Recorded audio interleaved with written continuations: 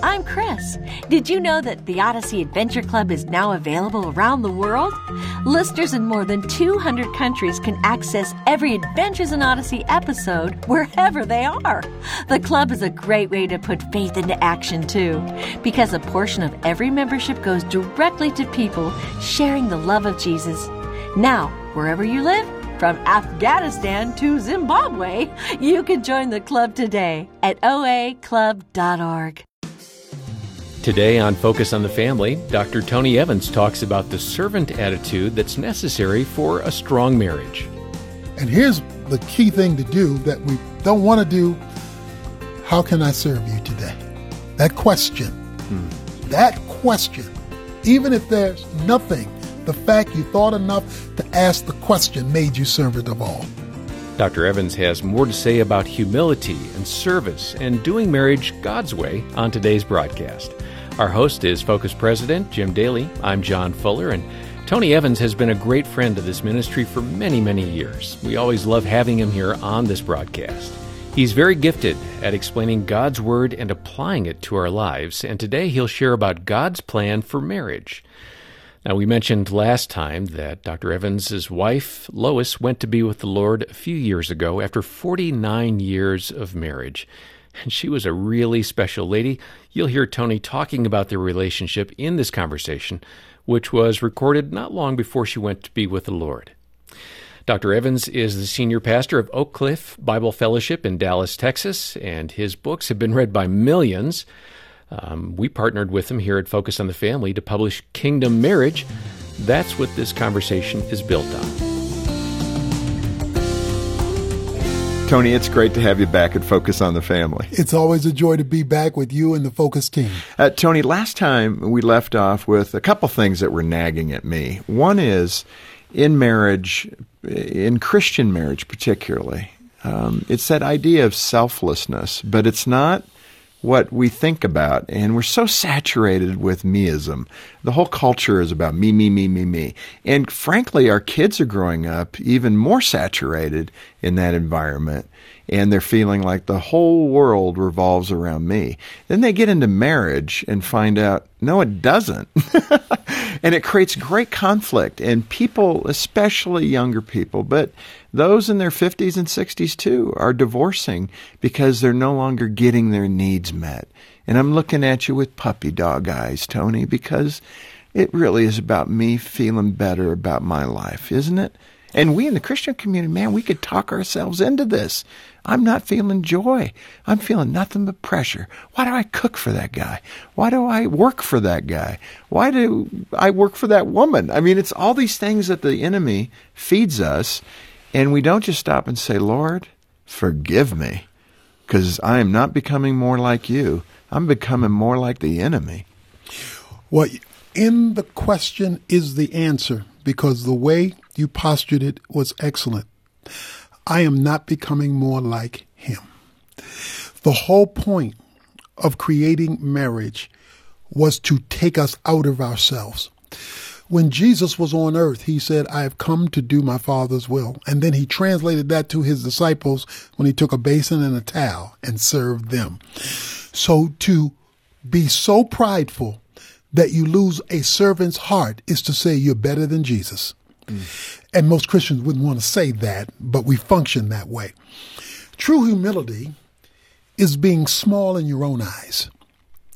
It doesn't mean that you're insignificant, but it does mean that I am not so self-absorbed that I am unwilling and unable to make the life of somebody else better. You have many parents who are abusing their children because they don't want that child interfering with their lives. And that abuse comes at different levels. Mates abuse one another because they don't want that interference in their lives, which means you have to understand, when you take that posture, you have repelled God from his involvement with you because you're being so unlike what he is. God so loved the world that he gave. Didn't have to, didn't need to, but love prompted him to. So the question is, do I want to be more like him, or do I want to be more like the devil? Because that is the choice before you, in lack of humility or a willingness to be a servant under God with your family. Man, I mean, that's such a path. What you're talking about this time and last time is such a pathway. If we could actually get a hold of it and apply it in our lives, which, again, for me, I'm an ex-football player. One of the toughest things in my life is losing weight. And but it's that thing. My doctor said it real simply. Hey, you got to eat less calories and your weight will go down. It's a statistical and scientific proof. If you eat fewer calories, you lose weight. Why do we struggle? Not just with that, but in our marriages like this, that it is so self-evident what needs to be done, especially for those of us in the Christian faith, yet we still don't do it. Why? Because our ears are tuned into the world. And because the world has become so dominant with media, with social media, with the people we hang out with, if you hang out with selfishness, selfish is what you will become. You become so like right. What you hang out with. So you've got to hang out with influences. That's why God calls us to serve in ministry, to force us into benefiting others and not just seeking for others to benefit us. So we're called to do that with our families. We're called to do that with fellow believers. We're called to even do that out in the world. So we're listening to the wrong voices. And what we have to understand is when we adopt the worldly way of thinking and acting, the Bible says we lose the love of the Father in 1 John 2. So now we're asking God to serve us because everybody wants to be blessed. Everybody wants God to serve them while we are rebellious with our servanthood attitude toward others and then wonder why we're not hearing from heaven. That's why. That is so straight and true. It's amazing. Talk about the benefit of humility. You touched on it, but I want to expand on that a bit.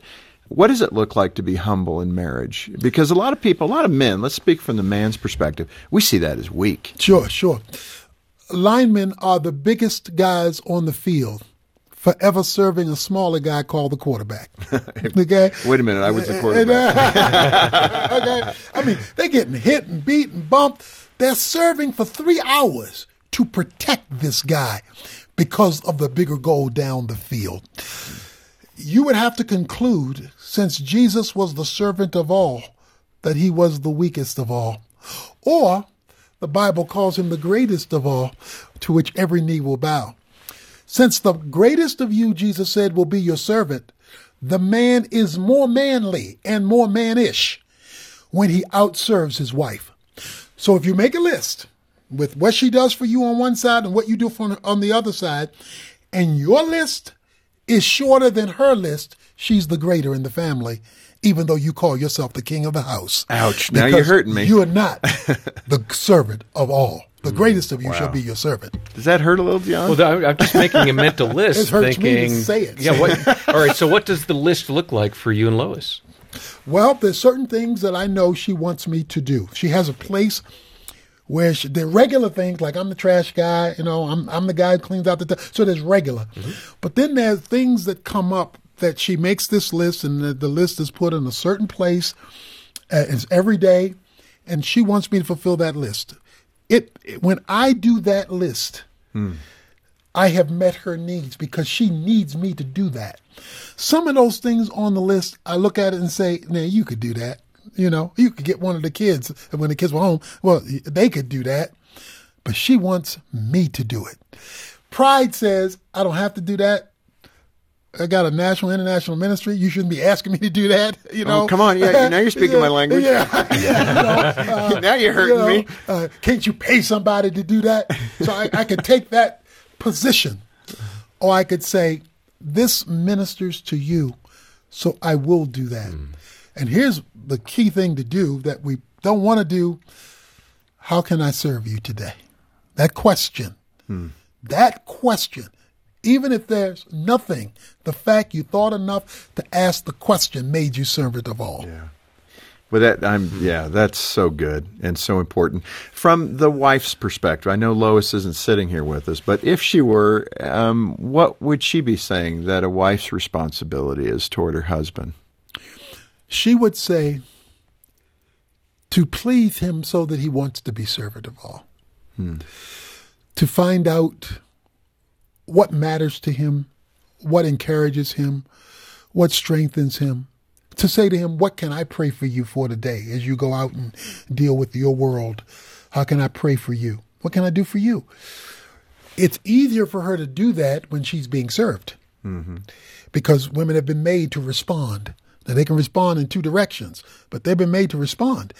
And so if she's given something to respond to, it's easier for her to ask that. So when Lois is filled, she's full with my love and attention and care and inspiration, then anything she can do, she will do. There becomes a resistance when the tank is on empty and you're still demanding to drive somewhere. Yeah.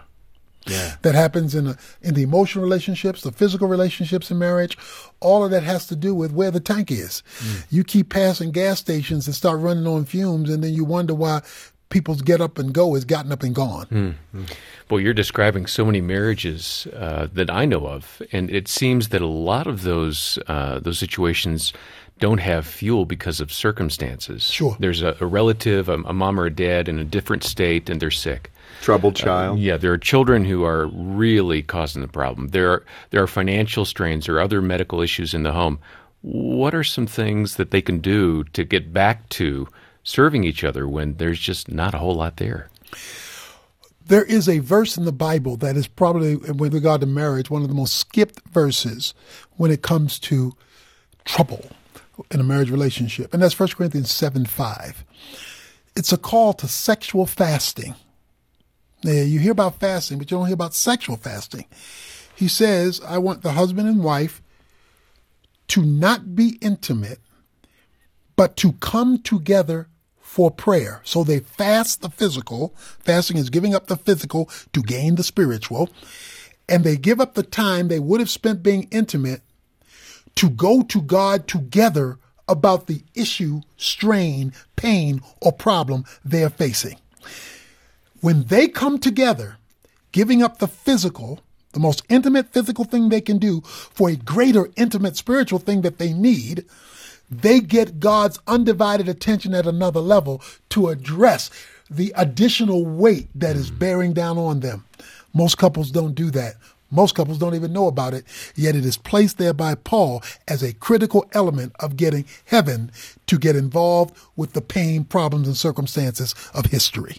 Hey, Tony, you mentioned prayer a moment ago, and I want to talk about that. The importance of prayer together as a couple. What have you found? This unity issue is critical. God only functions in unity, which is why it's important for Satan to create disunity, because that keeps God at a distance. When Jesus gave his high priestly prayer in John 17, he says, I pray that they might be one so that they might see your glory, because God is comfortable in oneness. 1 Peter 3:7 says that when a husband is disconnected from his wife, tell the husband not to pray. God is not listening, because there's disunity in the home. So you have to look at your disunity not only as problems in the relationship, but to keep you from accessing heaven for your marriage or for the things that your marriage is facing. So we are to come together in prayer, signifying unity, in order to get God's undivided attention.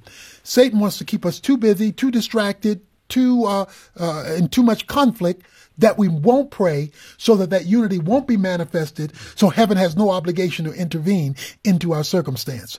So every couple should make a commitment to regularly, goal is daily, but I'll say regularly, go before God for the pain in your marriage. Don't just generally bless our day. Be specific about the problems you're facing with that wandering child, with that pornography problem, with that, whatever that thing is that is burdening you down. When you come together, God perks up, because you're being consistent with who he is. And you're doing what Matthew 18 says. You're bringing him in the midst of your gathering.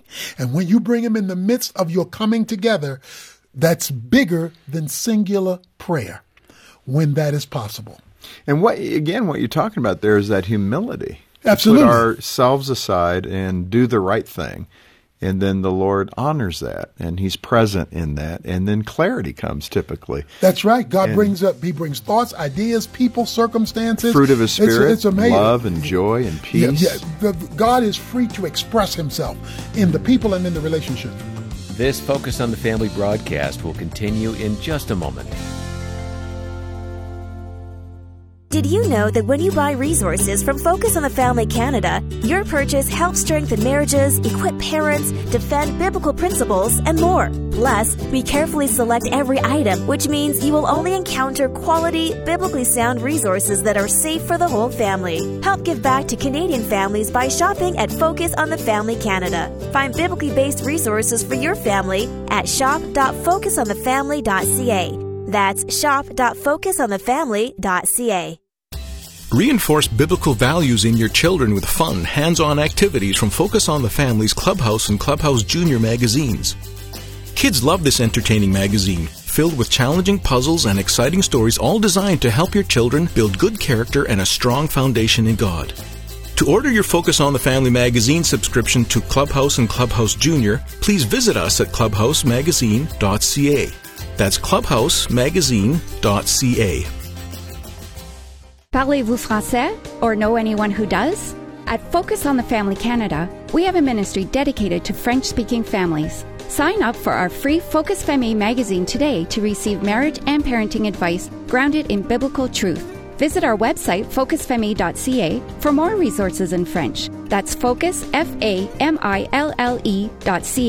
Rendez-vous sur notre site focusfamille.ca et abonnez-vous à notre magazine gratuit. À bientôt! Thanks for listening to Focus on the Family. Let's resume now with the balance of today's programming.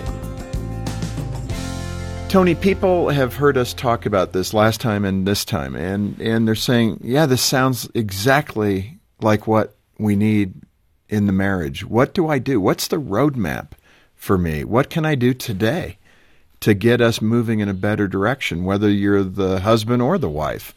What can we do?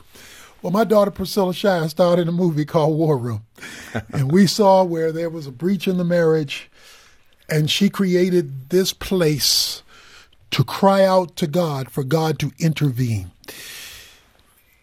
Ideally, if both of you could come together, that's the ideal. But let's say one is pursuing God, the other is not, which is often the case. And far too often it's the woman who's pursuing God and not the man. Well, then you create that space with you and God, and you fast, give up some food or something, a meal a day or a week or whatever. And you go with God and you cry out to Him. You may have other ladies in your circle, your small group, whatever. You cry out together for God to create something, to create a situation, to wake up this mate. Now, let's suppose the worst possible scenario. That mate continues to rebel, that mate continues, then you precipitate a crisis. You bring somebody into his life, should be leadership from the church, to confront him if he's rebelling.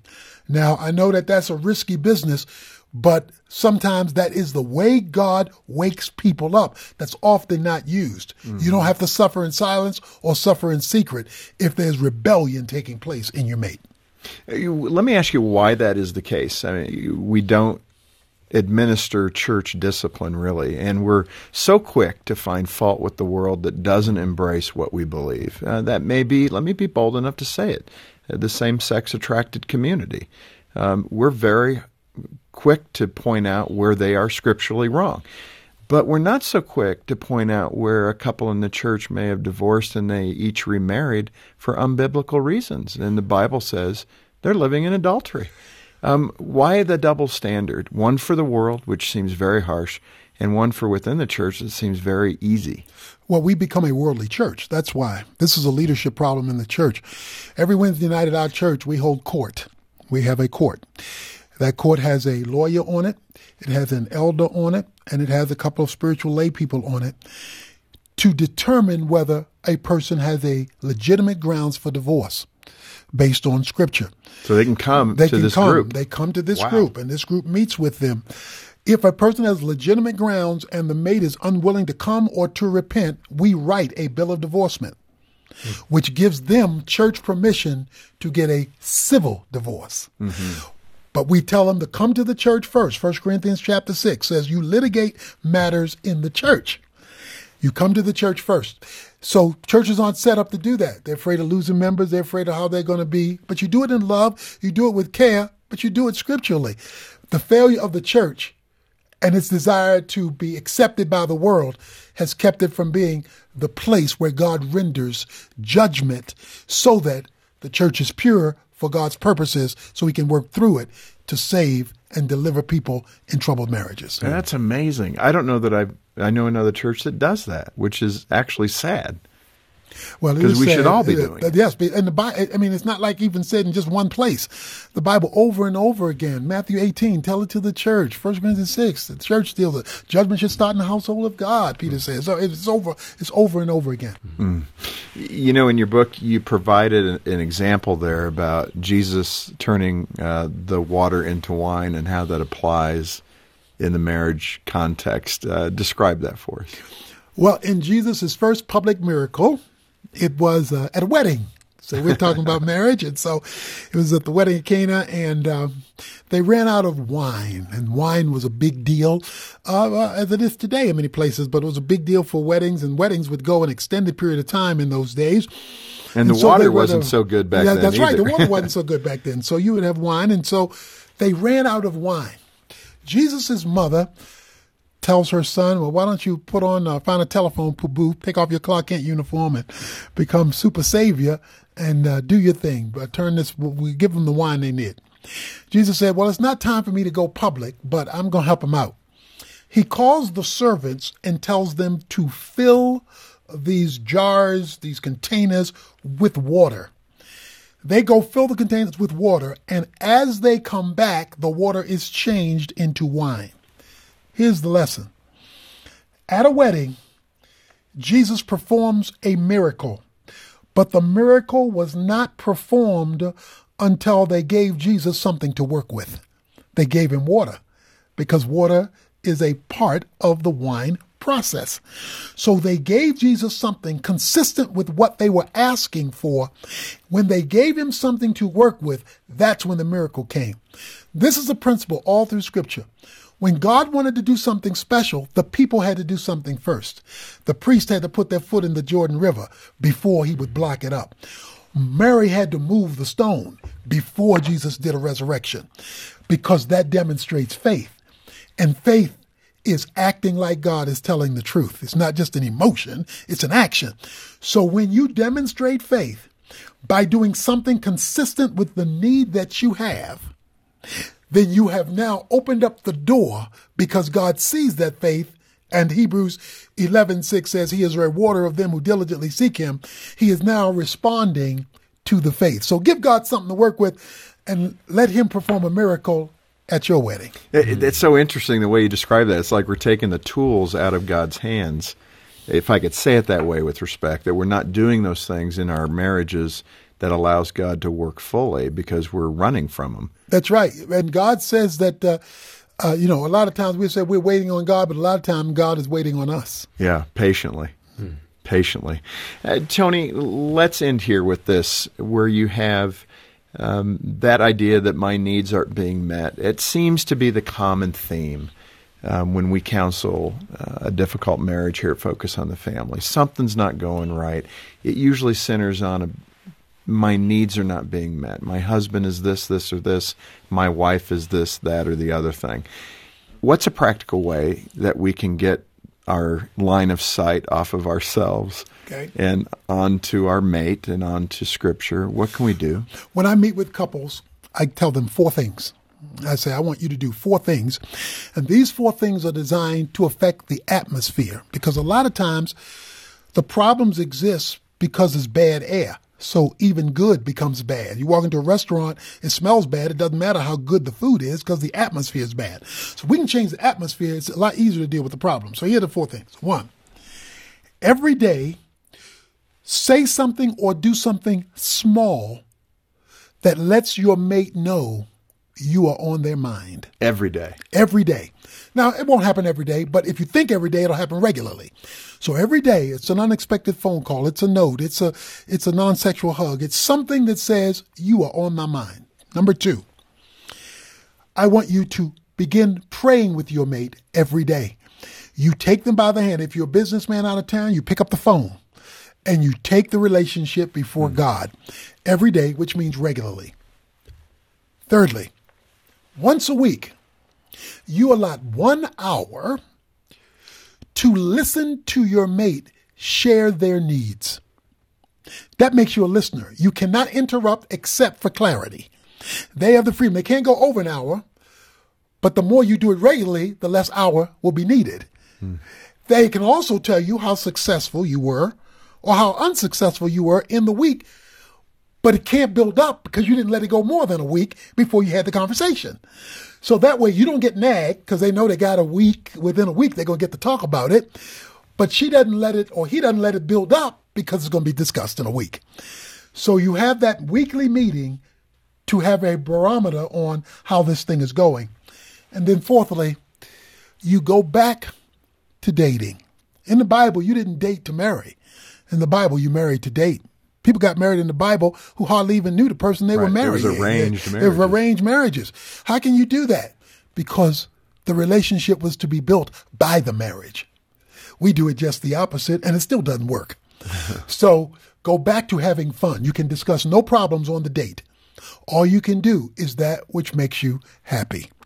Those 4 things are consistently done. I've seen change the atmosphere, which makes it a lot easier to deal with the problems. Tony Evans, author of the book Kingdom Marriage. I think a good place to end, Tony, would be for you to pray for those marriages that are struggling and help them to see a better way. Father, right now I pray for all the marriages that are hurting, all the husbands and wives who are on the edge, on the brink, who don't know if it's worth it or whether they can make it.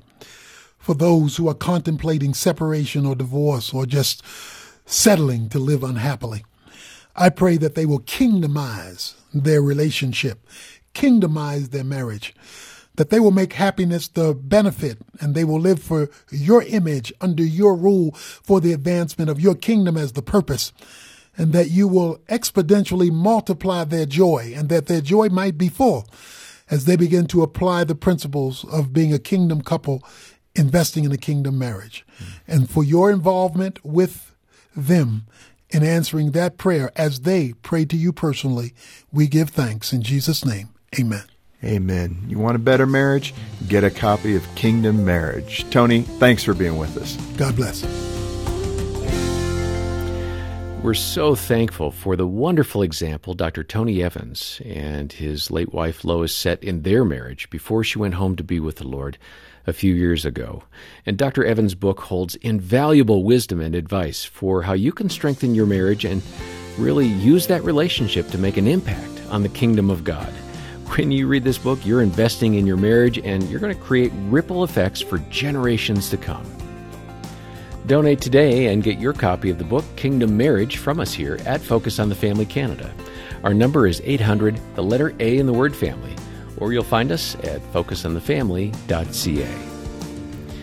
On behalf of Jim Daly and the entire team, thanks for joining us today for Focus on the Family. I'm John Fuller, inviting you back as we once again help you and your family thrive in Christ.